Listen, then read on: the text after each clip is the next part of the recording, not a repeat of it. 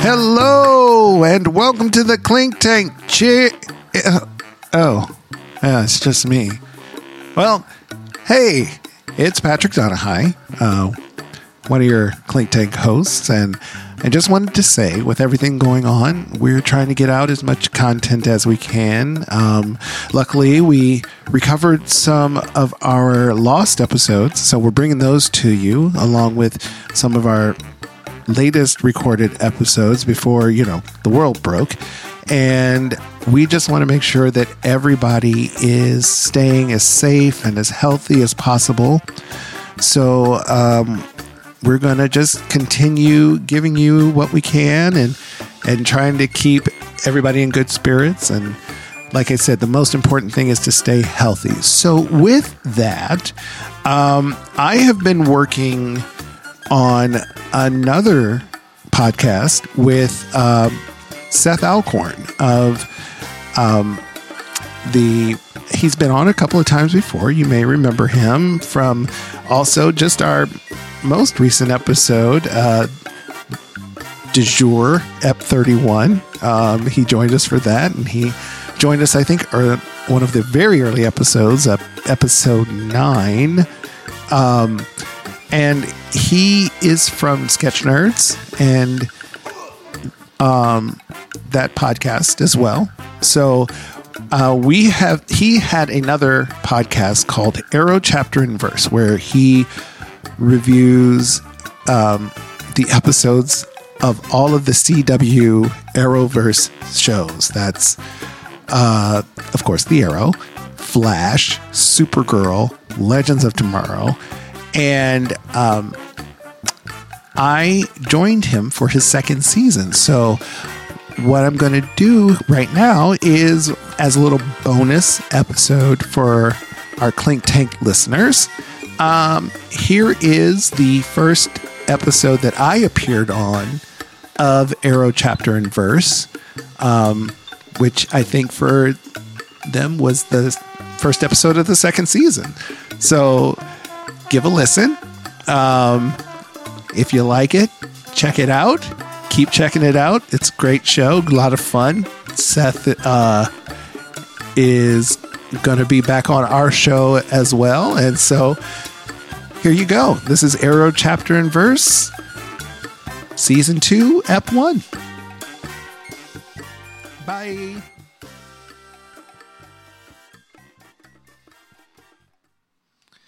All right. Hello, and welcome to episode 70. Oh, wait, it's not episode 70. This is season 2, episode 1 of Arrow Chapter and Verse. Why is it season 2, episode 1, you might ask? Well, because as I've been saying for about the last 3 episodes, I have a guest host. Welcome, Patrick Murphy Donahue. Hello, I'm here. Patrick is here, and you might notice that the sound on this particular episode, and maybe the next couple, is going to be a little bit better than it usually is, because Patrick actually has a podcast set up and we're recording over at his place, not just directly into my computer. So hopefully things will sound good in your ear hole. Yes, that's what we hope. So Patrick is from the Clink Tank podcast. Yes. And is also an actor in the DC area. Yes. And Patrick and I are also on another podcast together, although I should, I think, point out at this point that I have been a guest on the Clink Tank twice, yes, I think. Yeah. One released and one unreleased episode. One that, yeah. And that's why we're hoping with this record today, and all of the audio sounds really good and works really well and does what it should, so that this doesn't join the lost episodes of the Clink Tank. Yes, we hope that, because it's going to be weird for me to go back and re-record these episodes if that happens. But yes, Patrick and I are also on another podcast, which may or may not be out by the time this posts, which is called How I Spent My Allowance, and it's Patrick and I and several other people talking about and reviewing D&D books from the 90s. So let me get in my plug right now. Yes, and it's wonderfully nerd deep diving. Oh, yes. So much nerd deep diving, like this show is not. But anyway, today we are talking about Legends of Tomorrow, Season 2, Episode 14, Moonshot. And Patrick, I don't know about you, But when I saw that title, I could only think Moonshot, Woodstock, Watergate, punk rock, Begin Reagan, Palestine, terror on the airline, Ayatollahs in Iran, Russians in Afghanistan, Wheel of Fortune, Sally Ride, heavy metal suicide, foreign debts, homeless vets, AIDS crack, Bernie Getz, hypodermics on the shore, China's under martial law, rock and roller cola wars. I can't take it anymore. Wow. I did not think that because I did not know all of those words, and you do. I am impressed. We did not start the fire. Yes. Billy Joel. Billy Joel. We didn't start the fire like 88 or 89. And yeah.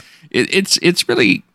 Talked about this with the Steppenwolf song Monster, too, but it's really sad sometimes. You go back and listen to the songs, and you're like, oh, things haven't... change. Yeah. But that's not what we're here to talk about. No. I mean, I would listen to that song and say, you know, one day I will know all of these words, and never really kind of dove into finding out what they were. But no, so I'm glad you did, because it brought us to this moment right now with Moonshot. It did. Moonshot. So we start off with Rip and Commander Steele in 1965 Manhattan. And there's a bit where, Rip drops him off, and, he's like, you gotta safeguard the Spear of Destiny. And Commander Steele's like, yes, I left my wife and child behind to do this, so it better be worth it. And Rip's like, oh, it's totally going to be worth it. Now get out of here. And Commander Steele does. And he puts on a hat. Now, why am I mentioning this? Well, it's 1965, and one of the things that JFK did, I believe unintentionally, was to popularize going hatless for men. So it was a little weird when he put on a hat, and everybody else in 1965 all had hats. There were a lot of... I mean, there were a ridiculous amount of hats in the background on men. On men, and everybody, and it was just men. I didn't see any women in that scene.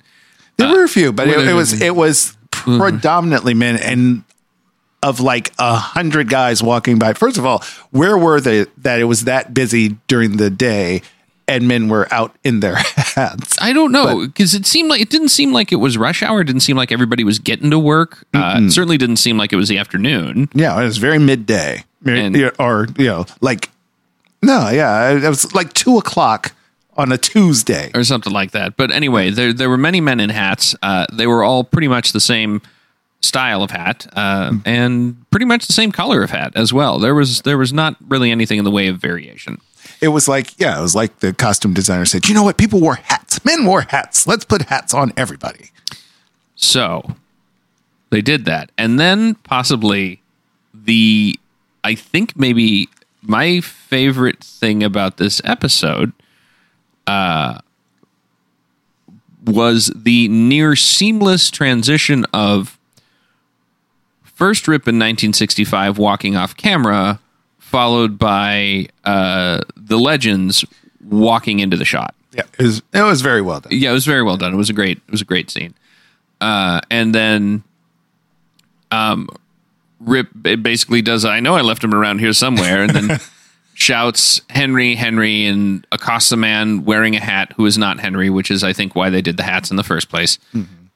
And then Vixen comes up and basically gives the Indiana Jones speech about Marcus from Last Crusade, where he's like, he'll blend in anywhere, like all that kind of stuff. And it was not true about Marcus, but apparently it is true about Hank Haywood, Commander Steele. He is the human camouflage. He's the human camouflage. And they can't find him. And then they go back to the ship. And Rip goes off somewhere. Rip goes to his library, to be fair. And the rest of the Legends gather around and try to brainstorm about where they can find Commander Steele. And pretty much their first guess is correct. Mm-hmm. I will say that Ray goes through a few alphabet agencies before they go NASA. And then they go, wait, adventure, patriotism, where else could he be? Why, he would naturally want to become an astronaut. Right. So they have Gideon pull up some press clippings, and they see him in the background of one of them, and then Rip comes in, he's like, I've figured out a way to track Commander Steele, and he's holding a big, 19th century looking book. Yeah. And by the way, just wonderful bit of coincidence that Commander Steele happened to be in the background of that shot that happened to make the papers. Yeah. Yeah. Yeah. It was an Apollo 13 shot. It was Apollo 13, April 1970. Yeah. Something. Yeah. I think. Yes, that's right. That's what it was. Yeah. So Rip's like, I figured out a way to track Commander Hunter, and Sarah's like, we've already got a way of tracking, or not Commander Hunter, Commander Steele. We've already got we've already got a way of tracking Commander Steele. And Rip goes, and deflates. I may have mentioned this before, but Patrick and I were talking about it while we're watching a show. The actor who plays Rip Hunter, whose name I still have not bothered to look up. Oh, yeah. I'm going to do that now while you talk. Okay. His head is always cocked down. Like he's always sort of at a weird 45-degree angle for everything. And then he picks his head up to talk or emote, and then his head goes back down. And it is an odd acting choice. It's one of those things that you would think the director, well, a director, perhaps a producer, because they usually have different directors for every episode. Well, not every episode, but you know what I mean. Multiple directors. But you'd think a producer would have come up and said, okay, I get what you're trying to do, but it just is really weird. I see you. Yeah. I feel this. I get it. This choice. Show me another. But can you just act the cocked head? Or does your neck hurt? Is there a thing? We don't know. But it's just it's a very strange choice. And Patrick also pointed out that the whole Rip Hunter hiding his consciousness in a vault in Switzerland in 20 whatever is pretty much the same plot line as Doctor Who hiding his personality in a watch. In a watch when he was he had just he was with his companion was right after Rose, the doctor. She was a doctor. Oh yeah, the doctor. I remember her. I liked Jones. her. Jones. Keep wanting to say Jenny Jones. It's not Jenny. That's because it's not Jenny Jones. It's because I'm old and I remember the talk show host Jenny Jones. It was Martha Jones. Martha Jones. It was Martha Jones. And so, he had hid his personality in a watch, and anytime someone opened it, like little bits of his particles would get out, and aliens could sense him, and that was the whole. Right. There was a whole thing that he went into hiding. I guess much like Arthur Darvill, who plays Rip Hunter. Arthur Darvill. I cannot imagine a more English name for an actor. Who do you have? Well, who's going to play Rip Hunter? Well, we're going to make him British. Okay, what's the actor's name? Arthur Darvill. Well, of course it is. Of course it is. Right. So the legends go to Houston, April 1970. And there's another thing where Rip is like, in order to talk with him without anybody realizing it, Sarah's like, we're going to infiltrate NASA, which is not, to my way of thinking, particularly stealthy. No. No. Their team is designed full of people who would absolutely stick out. Yes. Like, Amaya's going to get sent to the calculator room. Mm-hmm. Jax is, I don't know what Jax is going to do. I know what they did with Jax, and we are going to talk about that coming up. We're going to talk about that. But at first, Ray and Rip sneak into the press corps. And they mention, like, there's the mission director whose name I forget, although it is important historically, so look it up.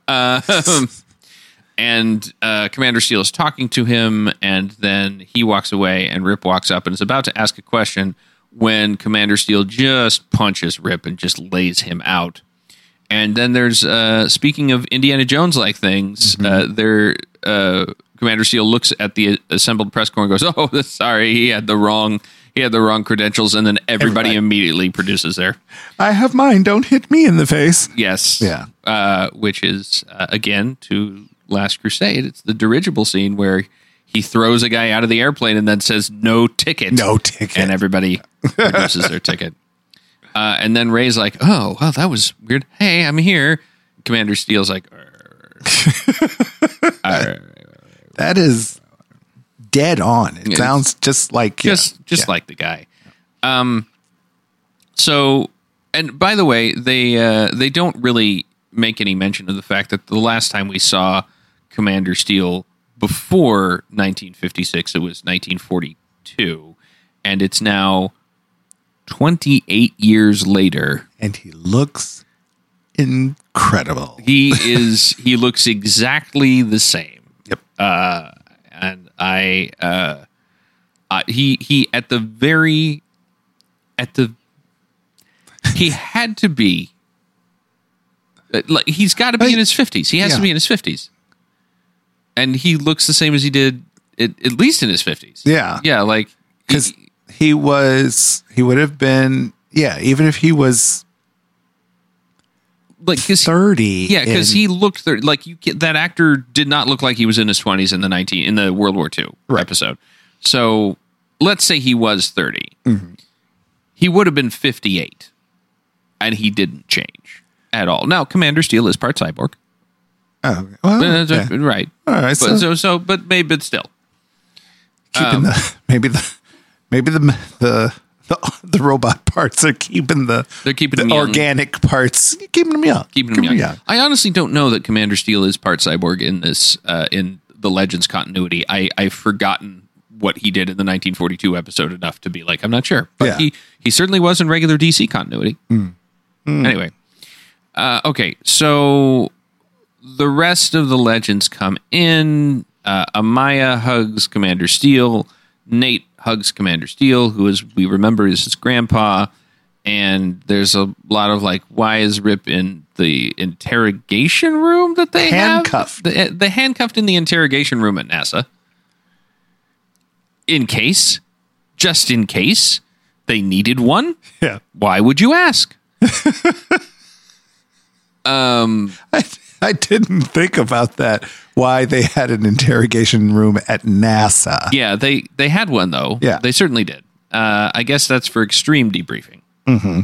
So they're like, get Rip out. He's like, all right, get Rip out. He doesn't really want to get Rip out. And then Nate says something like, well, I guess you got to go back and like fix that whole Apollo 13 thing. And Commander Steele's like, what do you mean? It's going just fine. And then they're like, unless... Oh, I forgot. This is important. We learn that Commander Steel has hidden his portion of the Spear of Destiny on the moon, which is why Eobard Thawne, you remember from the last Legends episode, Eobard Thawne was posing as a doctor. Somehow. We never did get that one answered, how he had the credentials to pose as a NASA doctor, because he looked like himself, right? Mm-hmm. He hadn't taken anybody's place, but apparently NASA thought he was a doctor, which I assume requires like at least a year of deep cover work. Well, I mean, he's a speedster from the future. He is a speedster from the future. He could have very quickly composed fake credentials. Yes.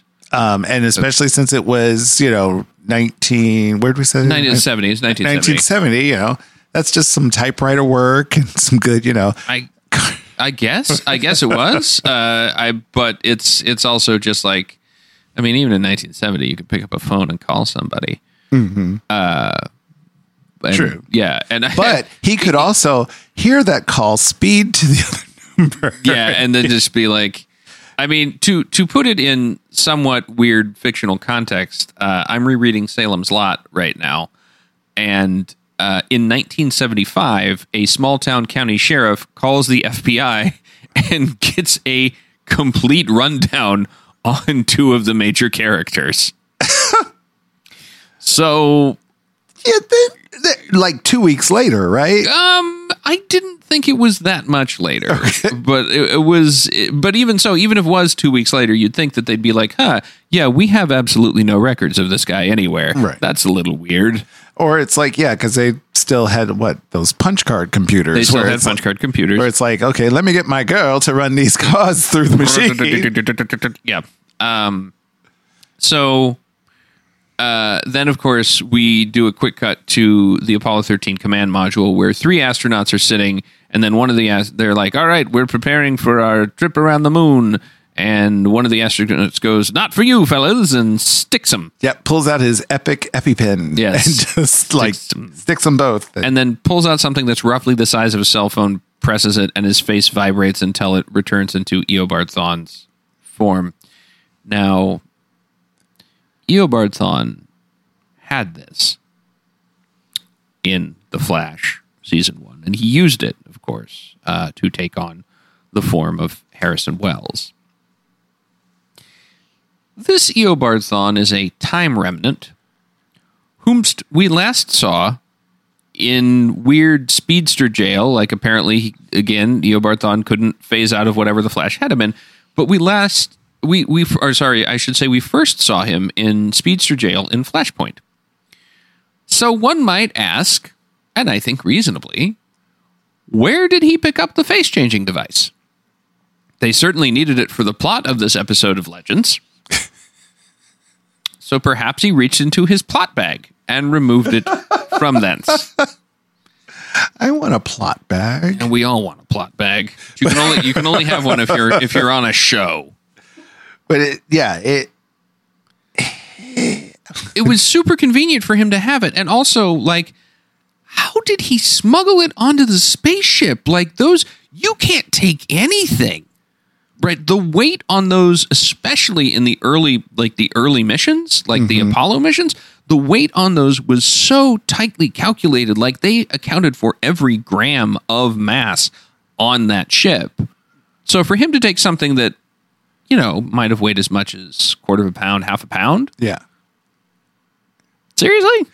Well, and, unless he was the exact same weight and size as the person he was imitating. Right. Did the machine do that? We don't know. Yeah. When he phased, that changed weight differential as well. Yeah. I mean, it's so, yeah. So we have to assume that somehow Eobard Thawne, Time Remnant, manages to get his hands on one of these things. And I mean, okay, he does have a time machine, so maybe he just went to the future and picked one up. Mm-hmm. Right. It would have been nice to see that. Right?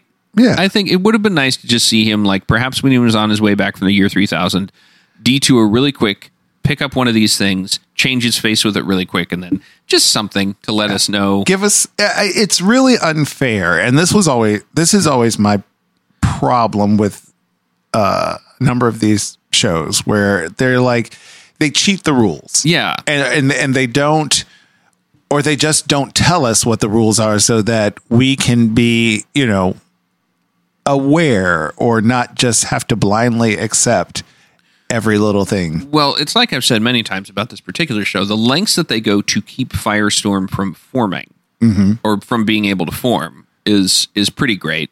And there's also like a number of times on this show and on The Flash where it's like, well, they've got speedster powers and they're like, well, they didn't use them. Yeah. Okay. All right. Sure. Well, even, as we were watching, there were a number of times when they get into trouble, like the Ray being stranded on the moon. Right. And needing help.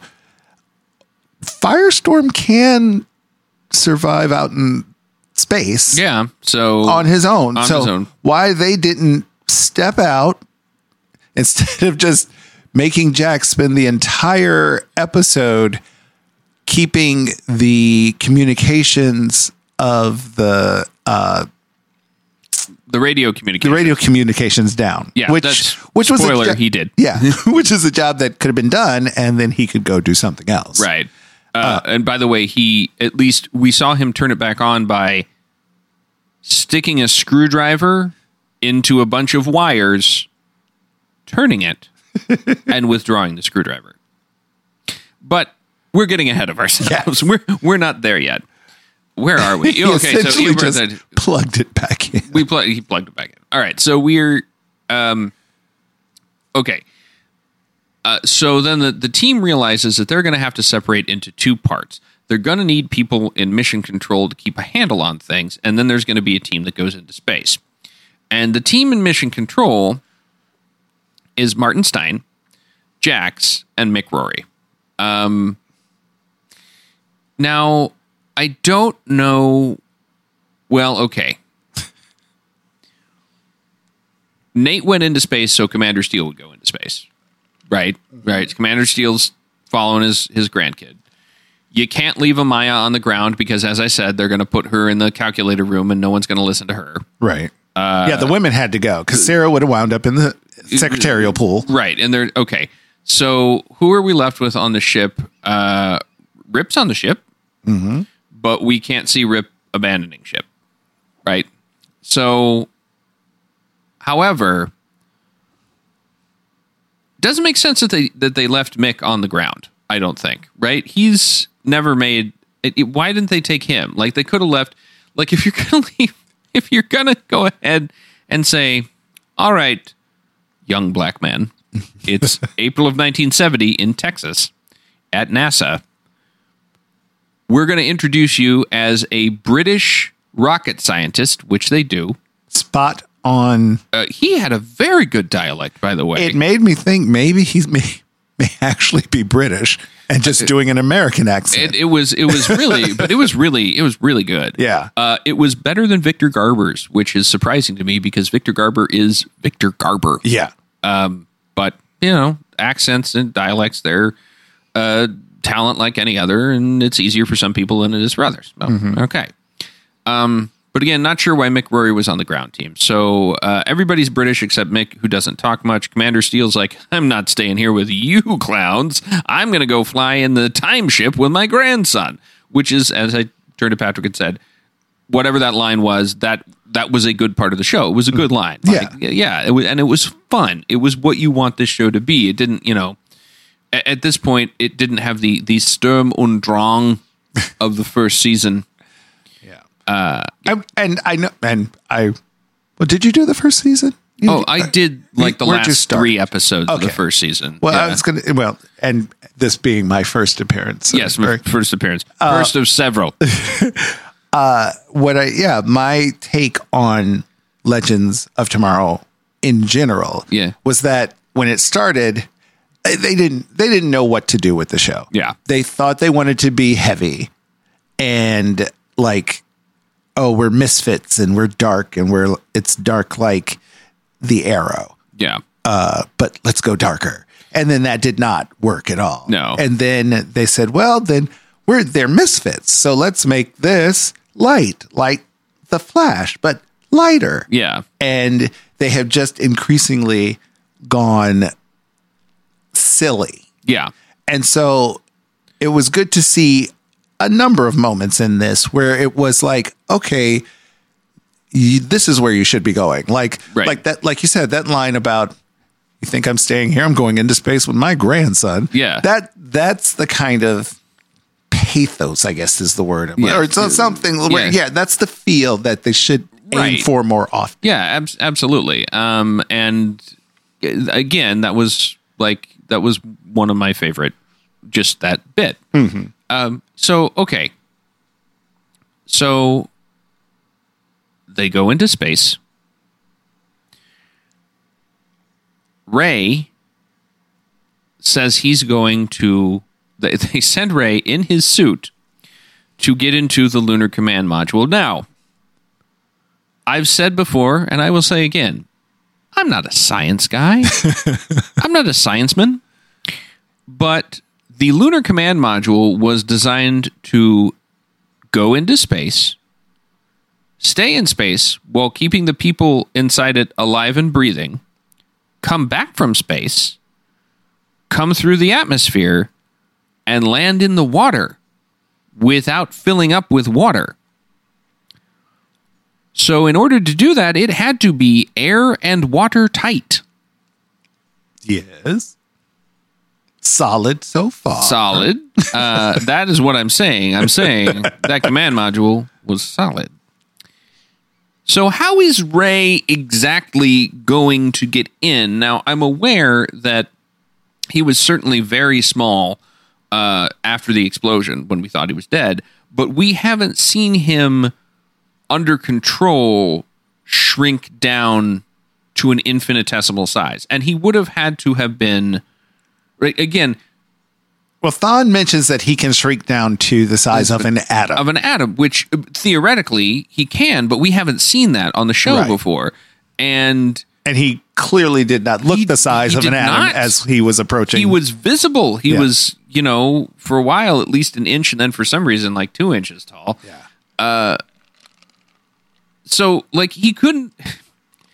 If something is truly watertight, if water cannot get into it, then no water can get into it, right? So a water molecule is too big to get into this ship.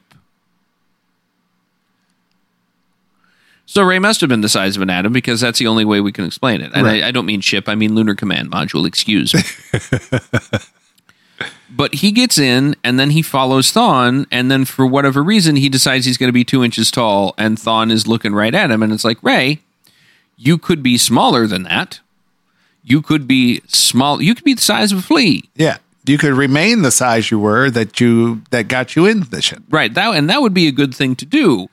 And it would have also been compelling. And it would have been, or even hearing that once he got into the ship, he couldn't maintain that size or something. They make a reason that he had to go bigger, but there was like, I could only say an atomic size for 30 seconds. Like, okay. No, he's just unaccountably even bigger than he was when we saw him flying around the inside of the Lunar Command Module before he went to the landing module with Thawne. Mm-hmm. He's bigger. So Thawne says, as we would expect him to say, "What have we here?" I mean, some of the lines in this are like, I don't know how many times I've heard someone say that line in this sort of situation. Not exactly this sort of situation. Usually people aren't enshrinkened or enshrunkened, I guess. Shrunk? I don't know.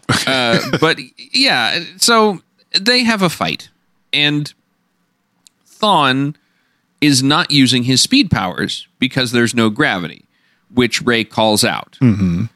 And then Thawne's like, but I don't need speed powers to kick your ass. And he pulls a knife from somewhere. He has a knife. And I don't mean like a utility knife. I mean like a fighting knife, which again, he smuggled on the ship. Smuggled onto the spaceship. And back to the whole no gravity thing, I found it very interesting that while they said there's no gravity, their fight was not an anti-gravity fight. No. Like when they're fighting, they're in regular motion and the punches are landing and forcing them back. There's a lot of, for every equal action, there's an equal and opposite reaction stuff happening. But sorry, Patrick, continue. But no, it's like in an anti-gravity situation, that would be like suspension or even like floaty. Yeah. Or even the fact of, what was it that he did that I was like, that's not happening. Thawne is punching Ray, and Ray is in his suit, which has an exoskeleton that can be out in space. So I'm imagining these hits are doing nothing. Yeah. And I mean, Thawne has a knife, but the knife is like catching on Ray's armor plating and sparking off things. We'll talk about that more in a minute. Yes. But at one point, Thawne punches Ray in the helmet, and Ray turns his head to the side and goes, ugh, or something like that. And it's like, I don't understand. There's another thing I don't understand, and that is this. Yes, it is difficult to run around in anti-gravity. You can't do that. But I bet you could vibrate your legs some, which would create a sort of current, I imagine, of wind, which could push you. And I also imagine that it doesn't take gravity to vibrate your hand through things, which is one of Thawne's favorite tricks. Mm-hmm.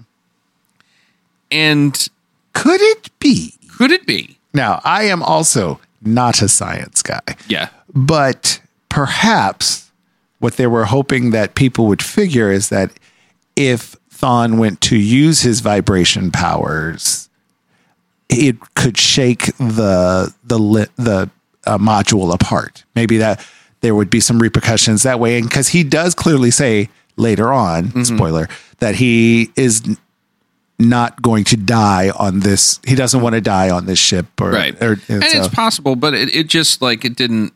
They didn't give us anything. Again, it's a big ask. There's a whole bunch of, excuse me for just a second.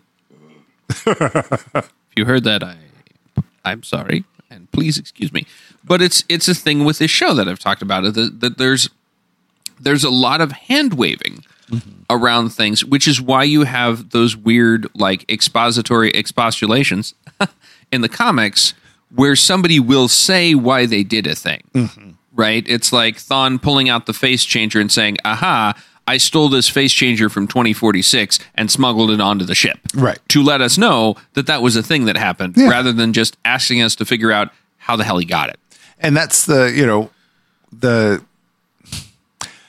necessary skill that television writers need for shows that have a comic base, because you need that. We need something. And speaking of which, I mentioned that he had a time machine. Where did he get the time bubble from? where did Thawne Time Remnant, did he like run into the future? Because if he could do that, why isn't he just, I mean, I know he's being chased by the zombified corpse of Zoom. Hunter Zolomon, but well, maybe. Well, you see, I think he did express this, that his mission is to not have to run anymore. So while he has perhaps the ability to, zip in the time force, go forward, pick up what he needs, like a quick run to the store. Yeah, where you get your time bubble. Yeah, where you get your time bubble, where you get your face changer. Yeah. And then pop back, and so that he can complete the mission. Yeah. Maybe that's what he's doing. Maybe anyway, they have a fight. Triangle wins. Triangle Man. I'm sorry, that's not what I intended to say. Quoting, they might be giants. Oh, okay. I was going to say, did you just have a stroke? No. So, okay. They have this fight. Ray wins. He ties up Thawne, who's not vibrating through things because there's not a whole lot of point. Ray goes out on the moon to get the staff and the part of the Spear of Destiny. And, it's concealed in the hollow of the flag that Neil Armstrong planted. And it's a very small fragment. It's about the size of a utility knife. Yeah, it's like, do you really need that to form the Spear of Destiny? I mean, do you really need it? You broke it up into 3 really big pieces and one tiny piece? Well, it's like, if you don't have that piece, what was that movie? Oh, it was, no one will have seen this except maybe you, Hudson Hawk. I did not see Hudson Hawk. Oh, okay. So in the end, there's, they built a time machine. Mm-hmm. Oh no, they built an alchemy machine. To change lead to gold. Yes. And it requires this prism be put together, and they have Bruce Willis, who plays Hudson Hawk, do it, who's a master thief and prestidigitator, apparently. And he puts together the prism, and they start the machine, and he goes, well, what would happen if you didn't have this piece? And it's like a tiny little piece. So, and then the machine just explodes. Well, there you go. That's what would happen to the Spear of Destiny. It would explode. Yes. and turn Sandra Bernhardt into a lead-based statue. Okay. I have another question. Tangent? Yeah, a little bit. No, not really. It's back. It's sort of a tangent, but it's a tangent in universe, if you will. If you can break up the Spear of Destiny into 4 pieces, why can you not break it up into more pieces? Or perhaps, why can you not... Wood chipper. Have you seen Fargo? But why can you not then destroy the Spear of Destiny, which seems like a dangerous thing to have hanging around if, as it can in the Legends continuity, completely alter reality, rather than in comics continuity, just make magic-based superheroes fall under Hitler's sway. I don't know. Yeah, well, maybe Destiny cannot be destroyed. Now, I've already done this, Patrick. I've already done this. But, Patrick, are you saying Destiny, no escaping you for me? I might have... Yeah, I was going to try to do something with Destiny's Child, but, Okay. I would, tangent into yes. Yes. Okay. Yeah, Excellent. I'm saying that. That's exactly what I'm saying. Okay. So while this has been happening for Ray, and Ray has achieved his moment of he had a cute moment for Ray where he was bounding across the surface of the moon. The folks up in the Wave Rider have rescued the command module with their tractor beam because it was going too fast and it was going to run into a field of handy meteorites. Which just happened to be there. Large, big chunks of meteorites, like not quite Star Wars size, but big old chunks of meteorites, which is apparently not really the way that works, I'm told. Also, where did this meteorite field come from? Because they were free and clear all while they were grabbing the ship with the tractor beam. And then all of a sudden, hey, there's a meteor field. There it was. And it was just, they didn't mention it. They were like a moon that's like, oh, we're going to have to be careful and make sure not to knock them off course into that meteor field.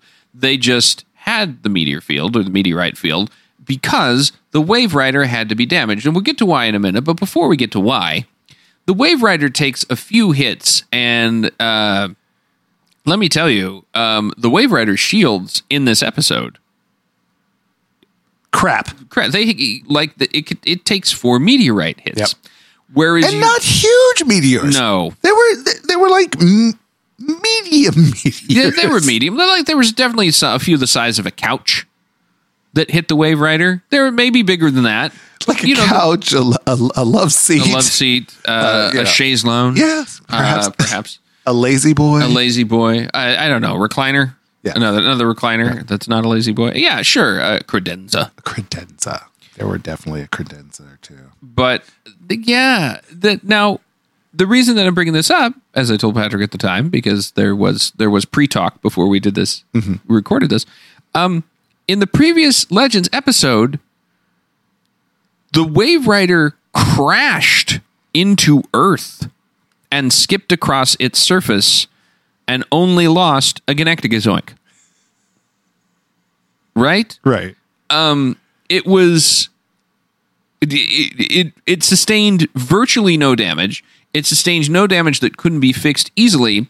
But now we're expected to believe that the meteorites are a clear and present danger. And once again, it's... And not that I'm saying that this doesn't happen in comics as well, but it's like, well, what does the plot need it to do? Well, the plot needs it to be sucky for this episode. And it needs it to be sucky for this episode so that Ray has to work with Thawne to get off the moon. That is the only reason that the Wave Rider had to be sucky. Yes. Well, no, actually, there's another reason, but we'll get to that in a bit, too. And if these meteors could do that to the Wave Rider, what were they going to do to the moon, which they were right next to? Yeah, were they going to hit the moon at any point? We don't know. We don't know, because the moon's right there. It's got some gravity. It's got some stuff going on. Yeah, it could have pulled them in. But yes.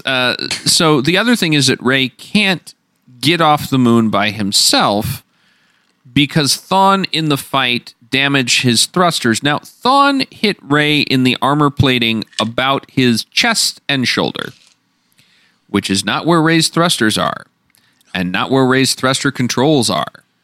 But somehow Thawne damaged his thrusters. And some of you may be thinking, what about the time ship on the Wave Rider? The little jump ship. The jump ship on the Wave Rider. Well, that was damaged too. Conveniently. And for whatever reason, the Wave Rider, I guess, was so damaged that it didn't have the power to land on the moon and take off again. But it didn't do anything to the... tracking because the Wave Rider successfully, I think, blocked all the meteorites that would have gone to the command module. I want to point out, astronauts still asleep. We'll be checking in with the astronauts from time to time to see what's going on with them. So then Ray goes back to the command module and he's like, I'm going to have to get this thing, and starts looking at the thing. And Thawne's like, you need to let me out. I'm going to need to help you. I've got a plan. And Ray's like, I've got a plan too. I'm going to hook my dwarf star matter into this and recharge the power cells. And again, dwarf star matter, Dwarf Star matter. I mean, is the exoskeleton made of Dwarf Star? I mean, I guess it's not. Like in the books, it's just like the dial of his belt, or maybe the belt is made from Dwarf Star material. We don't know exactly where that Dwarf Star material is coming from, but we do know that if you put it in bullets, it's very explosive. And also, it could power a small city. It can power a small city, which Thawne is going to bring up in a minute. And Thawne is like, okay, but have you accounted for the gas spectrometer?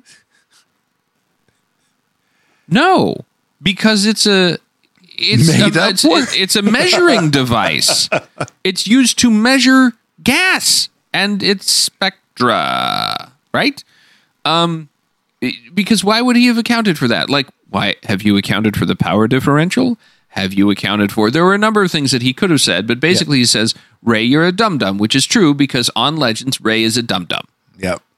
A genius dum-dum. He's a genius dum-dum who didn't think about a thing that it seems like he should have thought about. Well, at least I did appreciate that Thawne said, I am from the future. A scientist from the future. We learned this in kindergarten. Yeah. So perhaps it's just something that it's some formula that we don't look at. No, we don't know. We don't know what formula it is. So Ray and Thawne are working together. Thawne promises to be good, and they're working together. Meanwhile, back on the Wave Rider. This moment is only important because Nate and Commander Steele are having a conversation, and Commander Steele's like, I used to blame him. We find out why he's angry at Rip, and he's angry at Rip because Rip separated from his wife and kid, which is, you might remember, he volunteered to do. Like, he wasn't like, what, Rip, are you crazy? I can't do that. By the way, I'm just going to float this. I know Commander Steele did a lot of, like, Black Ops stuff, right? Couldn't you theoretically have moved the whole family to 1965? Yeah.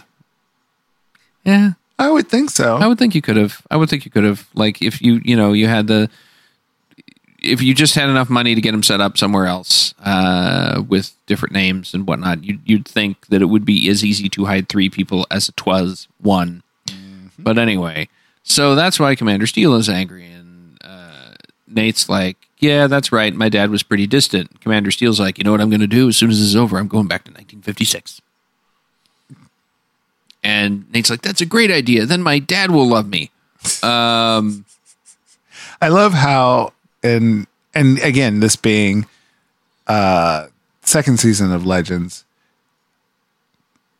no matter how many times during the first season, they repeatedly say, well, you can't go back in time and fix things personally just because you want to fix them, because they are fixed points that happen and blah, blah, blah, blah.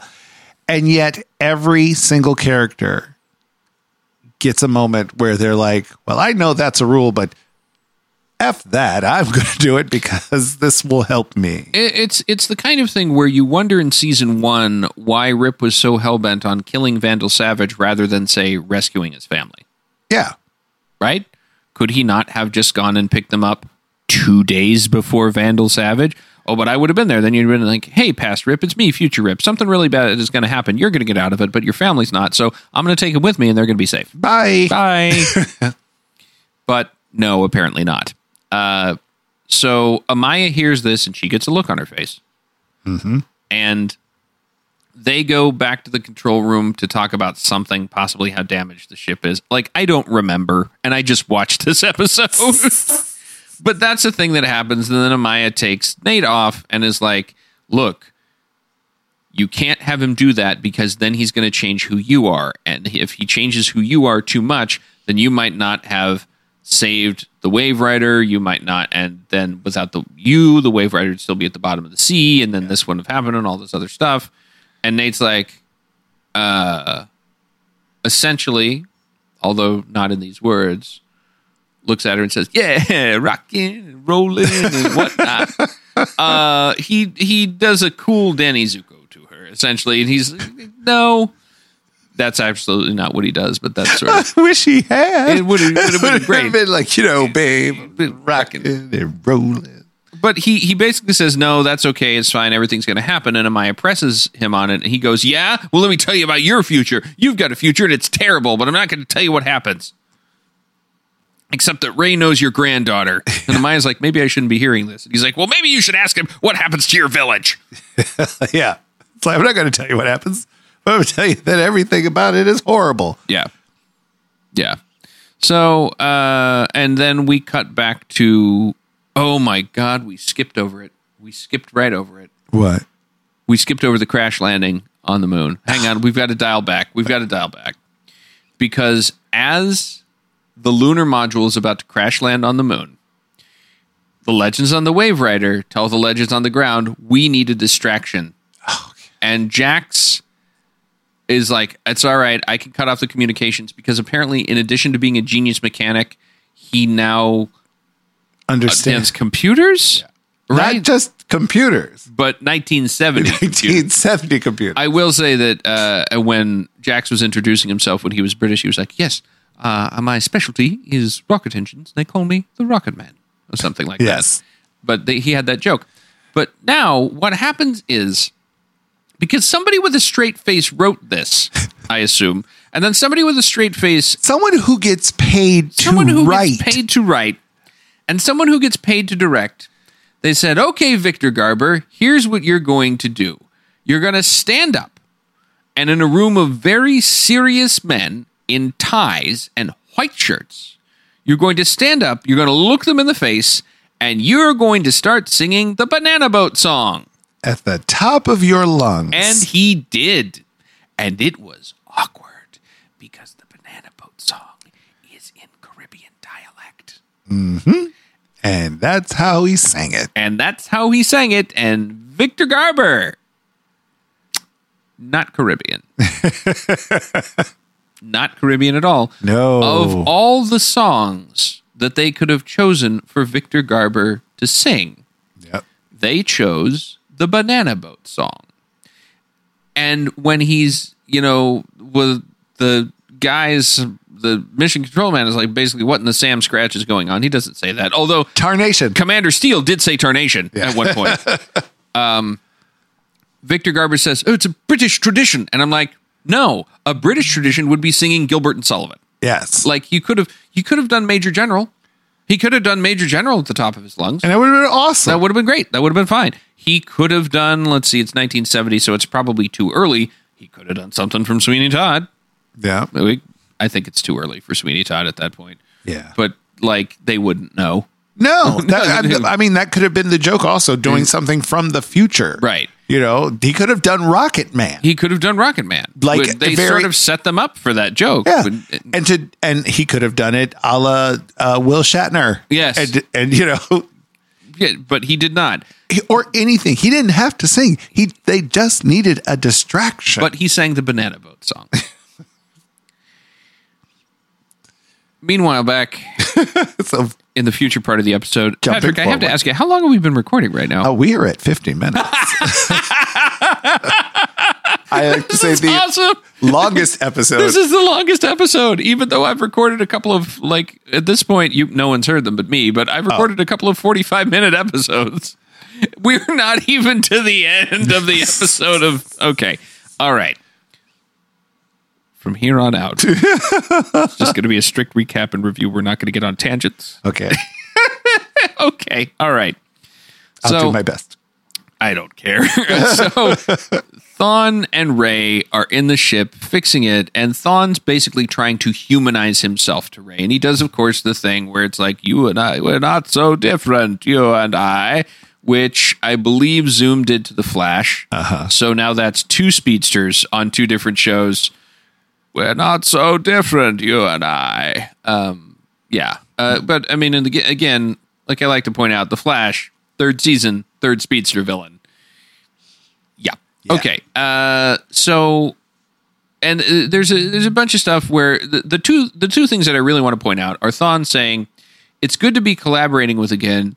Cisco, Caitlin, and I blah, blah, blah. We used to work together and I really enjoyed that. And it's like, hey, Buttercup, guess what? You could have had that for as long as you wanted it. You didn't have to go evil.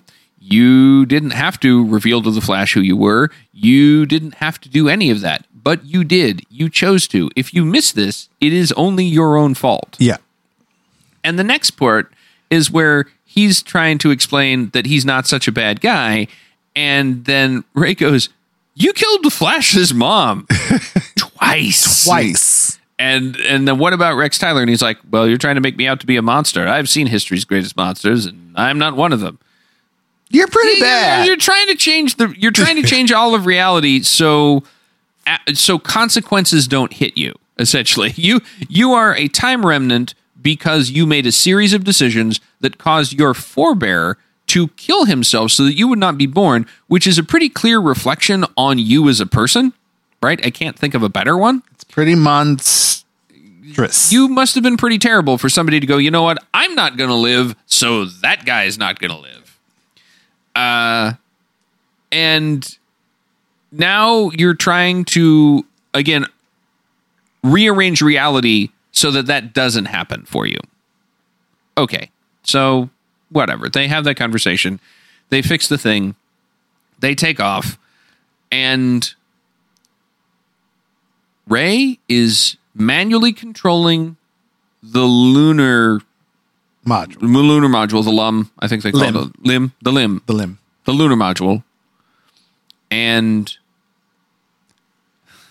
Sarah is manually directing the Wave Rider, which has a tractor beam on the command module, and somehow, like, here's what I want you to do. I want you to go out, and I want you to get a cup, and I want you to attach it to a string, and I want you to swing it around. Meanwhile, I want your friend to take let's say, a remote control small thing that would fit inside a drone, and I want you to get the drone and the cup to line up. Right? Do that for me. But that's what they do. And then they let the Apollo 13, they let that go. Somehow, they don't explain it, but they somehow get Ray and Thawne up into the Wave Rider without bringing the thing on board. They don't really say. It's like they bring the two of them up. They let the spaceship go. The astronauts miraculously wake up right as the radio comes back on.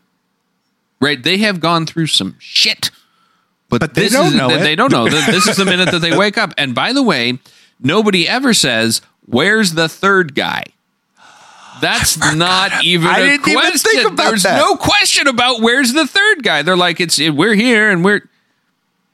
Well, Jim evaporated. Jim stabbed us with something that put us both to sleep, and now he's not. We don't know what's going on. I did not even think about that. There's a lot. Again, it's like, you can't see me, but I'm waving my hand. It doesn't matter. Even more hand waving. Essentially, the entire show, really, at this point, is the writers going, "You won't question the plot holes. I won't question the plot holes. Our writing is rock solid. Your writing is rock solid. So, all hail Hypnotoad. Okay. All right. We have to get to the end of this one. We're so close because there's others we want to read. We want to watch and talk about. Okay.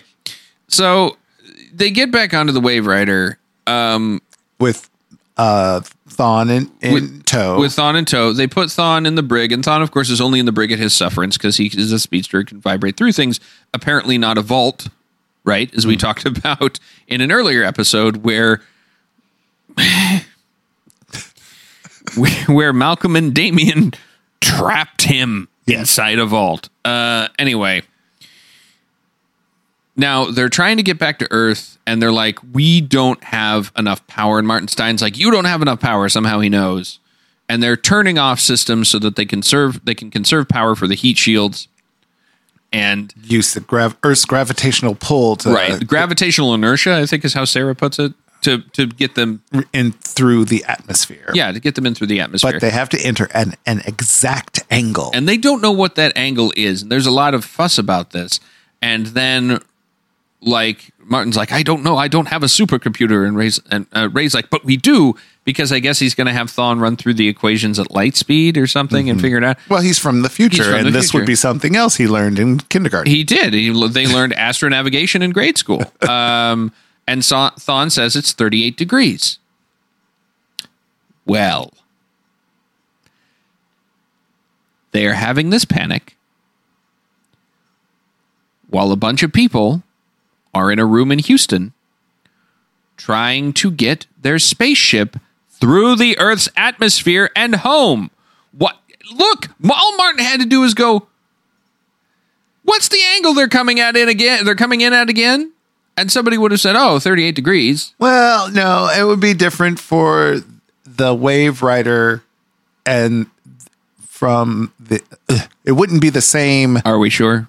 I would think, again, not a scientist, guy. Yeah. but I would think that because different size and mass, the Wave Rider would have to enter at a different angle than the... Except if that's true, then Thawne wouldn't have known it off the top of his head, that he wouldn't have been able to tell them.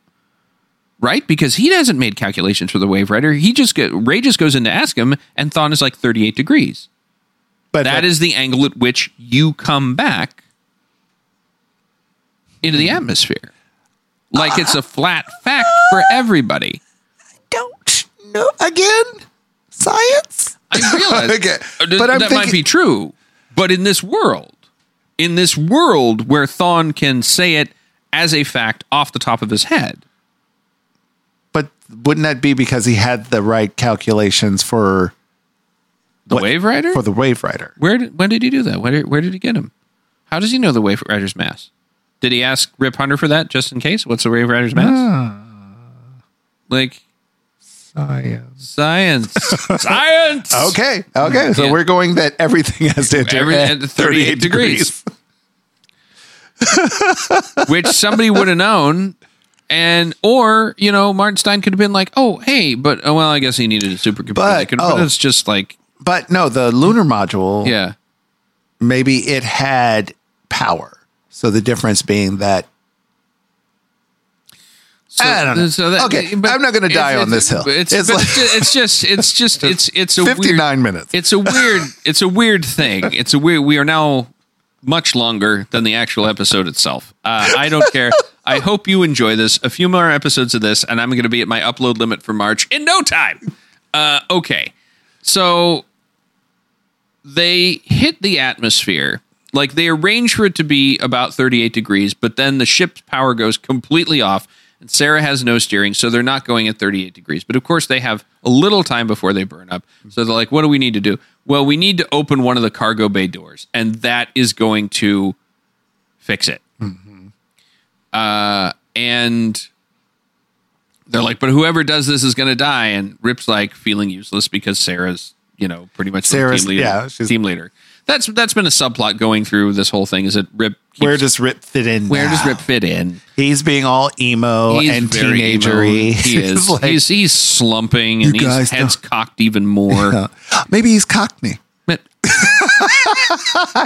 don't feel proud of that joke, but I do. I do. But yeah, I know he's being all. Yeah, you guys don't need me no more. I'm useless. So I'm gonna go open it. I'm gonna go open it, and then Sarah's like, "No, I'm the captain. I'm gonna go open it." And then somebody goes, "Where's Commander Steele?" And he's gone to open it. And Nate's like, "No." And there's a couple of reasons that Nate's going, no. One of them is that apparently Commander Steele has rigged an essay contest so his son, Hank, can come to NASA and watch. Now, that wasn't in the Apollo 13 movie. So I'm pretty sure that there was no actual essay contest for a kid to walk into a classified space. Yeah, unescorted. Unescorted. He just wanders in. But it's okay. He's white, so nobody's going to question. No, he's a young white boy. I should stop doing that, but I'm not going to. And so this is Commander Steele's one chance to see his kid after 14 years. Mm. And his kid's... he never knew his kid, right? It's one chance to see his kid, period. Right. And Nate goes down and is like, you can't do this. It's going to suck you right out. You're going to die. You got to go back. And Commander Steele's like, I'm just a grunt. It's okay. And Nate's like, I have powers. Which everybody seems to forget, even the writers, I have powers. Yeah. Like he could have potentially survived. Yes, he would have been. We don't know, because we don't know what happens when he steals up. Like, I assume it is a Colossus thing where he just becomes organic metal or living metal or what have you. And believe me, it's not going to do. It's not going to do him any favors to fall from that height in the atmosphere. But my thinking was that that he wouldn't even have fallen. He would have been able to stay in. Right. He would have clamped into some of the Wave Rider's hull, and they would have had to fix some finger-sized divots. Yeah. Or dents. But he could have at least stayed in long enough for them to get into the atmosphere and close the cargo door. Close the cargo door, because they only needed it open. They didn't need it open the whole time. They only needed it open to do this course correction. But Commander Steel gets sucked out of the Wave Rider, and we knew this was going to happen. The minute he's like, "Yeah, when I'm done, I'm going to go back and I'm going to fix things between me and my kid." That's right. Seth turns to me and is like, "Oh yeah, he's going to die this episode, right? I'm gonna live on a farm." Like the only. Oh, there are three members of the JSA left. There's Courtney / Stargirl, who's being Merlin and eating her heart out over Arthur, which that episode. There's Obsidian, who's alive in the 80s, and then there's Amaya, who's out of the time stream. Everybody else, I believe, is dead. And then am I forgetting anybody? I don't remember. And you know what? I don't care. So the Wave Rider gets back before Apollo 13 does, and Nate has somehow inserted himself into. Now, there's enough time for the Wave Rider to get back and for Nate to change into a white shirt and a tie and to put a fake ID on and to go wandering around the control room, even though no one has seen him before. Right. Between the time that the Wave Rider gets back to Houston and when Apollo 13 lands. But it's not so much time that his father isn't still standing there waiting. So Nate has a talk with his dad about how important it is. It's not exactly like this, but it's basically like Nate is literally like, "Yeah, my dad was cold to me too. It's important that you not be. You remember that, you and your son." Pass this on. Yeah. Yeah. And up in the Wave Rider, because the Reverse Flash was Professor Zoom. They split them up into two villains for the first two seasons of Flash. Athon comes out and he, vibrates his way out of the brig, which just sounds dirty. And the minute he does that, Ray opens the door and has got a speedster weapon. And Thon's like, "Funny thing about those anti-speedster weapons, I invented them." Is that why they don't work too well? I mean, did you do that on purpose? And because I knew one day you'd point them at me. And Ray's like, "I know you're a time remnant and you're running from something. And that means you're not going to have time to search this ship for the spear." And it's like, is he not? See, I guess they were on land. I guess they'd landed at this point. It was not clear to me because they did not say that they had landed. So it seemed like they were in the air. They were still in the air. It seemed like they were. Yeah, because they had the shot right before that scene. They showed sky. Right. Yeah. But Thon's little Hunter Zolomon warning watch went off while they were in the air, which is weird because we haven't seen the Flash run on air yet, and I assume Hunter Zolomon can't do it, but who knows? And then Thon grits his teeth, agrees that he, moving at the speed of light, does not have the time to search the ship because zombified Hunter Zolomon is going to be there to get him, and then runs off the ship. So I assume they can't be in the air because then he'd have had nowhere to run to and nowhere to hide. Yes. Thank you. Yes. I'm getting it. See, we're getting in the groove. Yeah, we're right there. We're right there. Yeah. We're right there. Yeah. And, and then I think the episode pretty much ends. Right there. No. Oh, no. What am I forgetting? For the end cap. Oh. The over the credits. Oh, we go back to Deo. to the Banana Boat song. We do. Victor Garber singing the Banana Boat song. It wasn't just enough racism. No. See, it's funny in Beetlejuice because they're clearly possessed, and that's Harry Belafonte. You can hear singing that They're song. lip syncing. Yes. Oh, yeah, there is one more thing. Nate and Amaya have a makeup scene, kind of, and then, like, she looks at her future. She directs Gideon to tell her what's going on. Yes. But that's it. And I think that's it. So that's the episode. We've been recording for probably an hour 5. Wait, very quickly. And the other Rip and Sarah talk. Oh, Rip and Sarah talk. And she says, he's like, there's no place for me here. What do I do now? And she's like, you're an outcast. You're a misfit. You seem like a legend. So and then she tells him there's a place. And then they clink. So we might have gotten some of that out of order, but as you know, it doesn't matter. It's all there. This is still a free-form review of the Arrowverse. So I think we're going to call it for this episode. At a mere hour 8. Hour 8.